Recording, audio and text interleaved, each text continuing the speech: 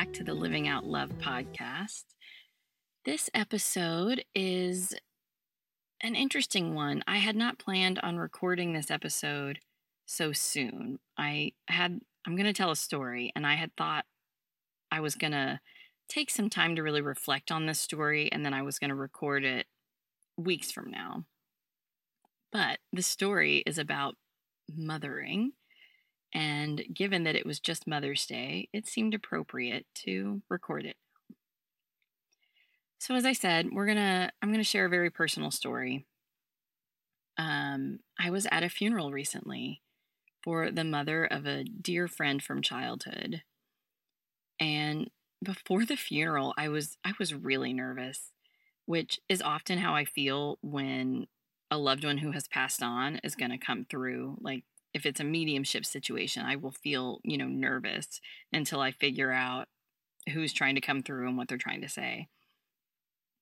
So before the funeral, I was trying to figure out, is this my friend's mom coming through to talk to me, or is this just regular nerves? I was just trying to figure out what was going on with me. I was a little bit out of sorts and ungrounded in a way that's unusual for me. And, just for transparency's sake, I will share, this is the first time that I can remember of a peer losing a parent. I mean, I'm 36. Not that many of my friends have lost a parent. So I also just had heightened emotion around that. Like, how are we old enough that this is a possibility? It feels just absurd. So I kept feeling, shaky. And right as I was getting ready to leave the door, I just had this sensation that there was something missing on my right hand, which I don't normally wear rings on my right hand. But I just had this odd feeling like I was missing something. And so I ran back into the house and grabbed a ring and threw it on my right hand finger and got into the car and went to the funeral. And at the funeral, I was no longer nervous and shaky. I was calm and grounded and mostly focused, on my friend who I hadn't seen in a while. She no longer lives in Texas.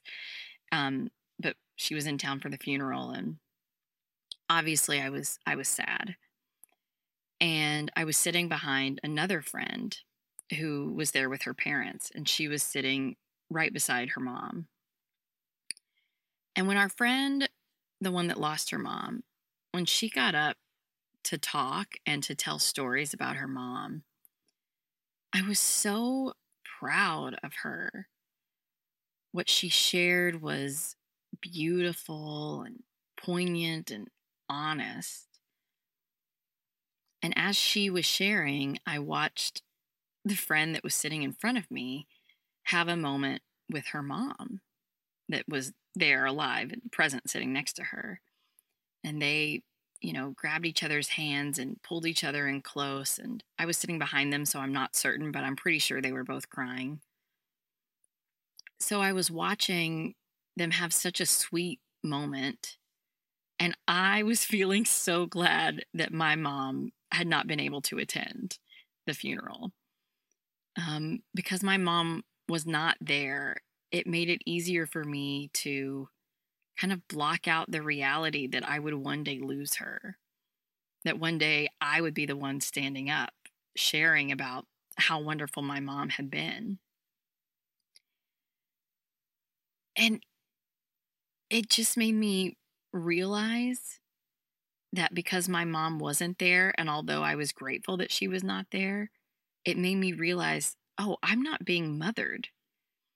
If my mom was here, she would be mothering me. Like, it would be subtle, it would be energetic, but she would be mothering me. She'd be anticipating my emotion and my needs and wondering how she could support me.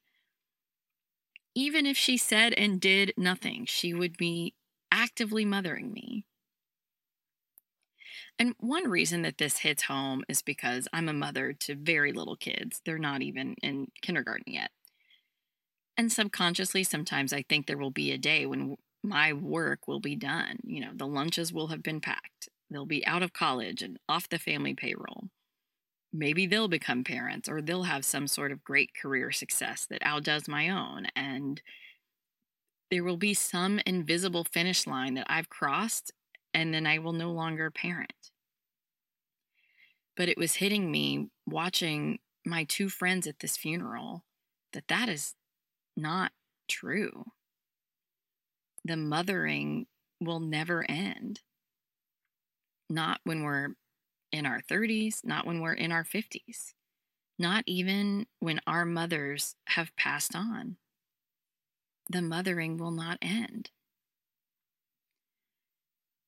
And it made me think, our mothers are imperfect, fallible, sometimes messy human beings. And if they can love us so steadfastly and intentionally, imagine what Spirit does for us. Imagine what Spirit did for our moms to allow them to give us whatever they managed to give us.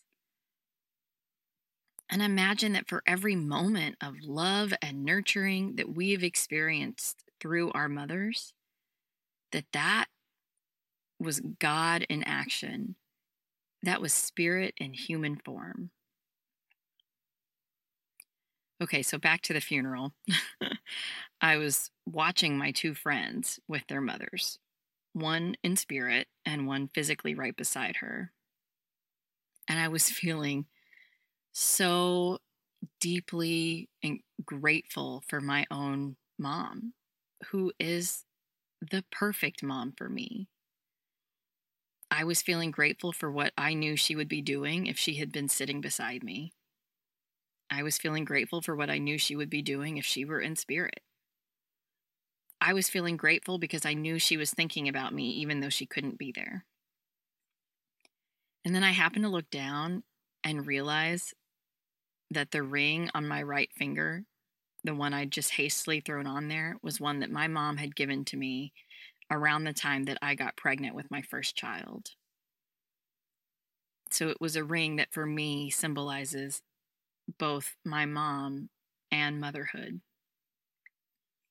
And it felt like this perfect spiritual wink of just how loved I am and of kind of confirmation of me realizing that my mom will always be mothering me. And then to look down and realize I was wearing her ring. So, friends, we are also very loved. Yes, even those of us without moms, we are so loved. We are loved by imperfect, messy human beings. And the people that love us most can sometimes hurt us. But consider the effort. Consider all that our mothers have done for us, all of the growth they took on so that they could be better for us, that they could provide for us. And then consider if that's what our mothers are capable of, what is Spirit capable of?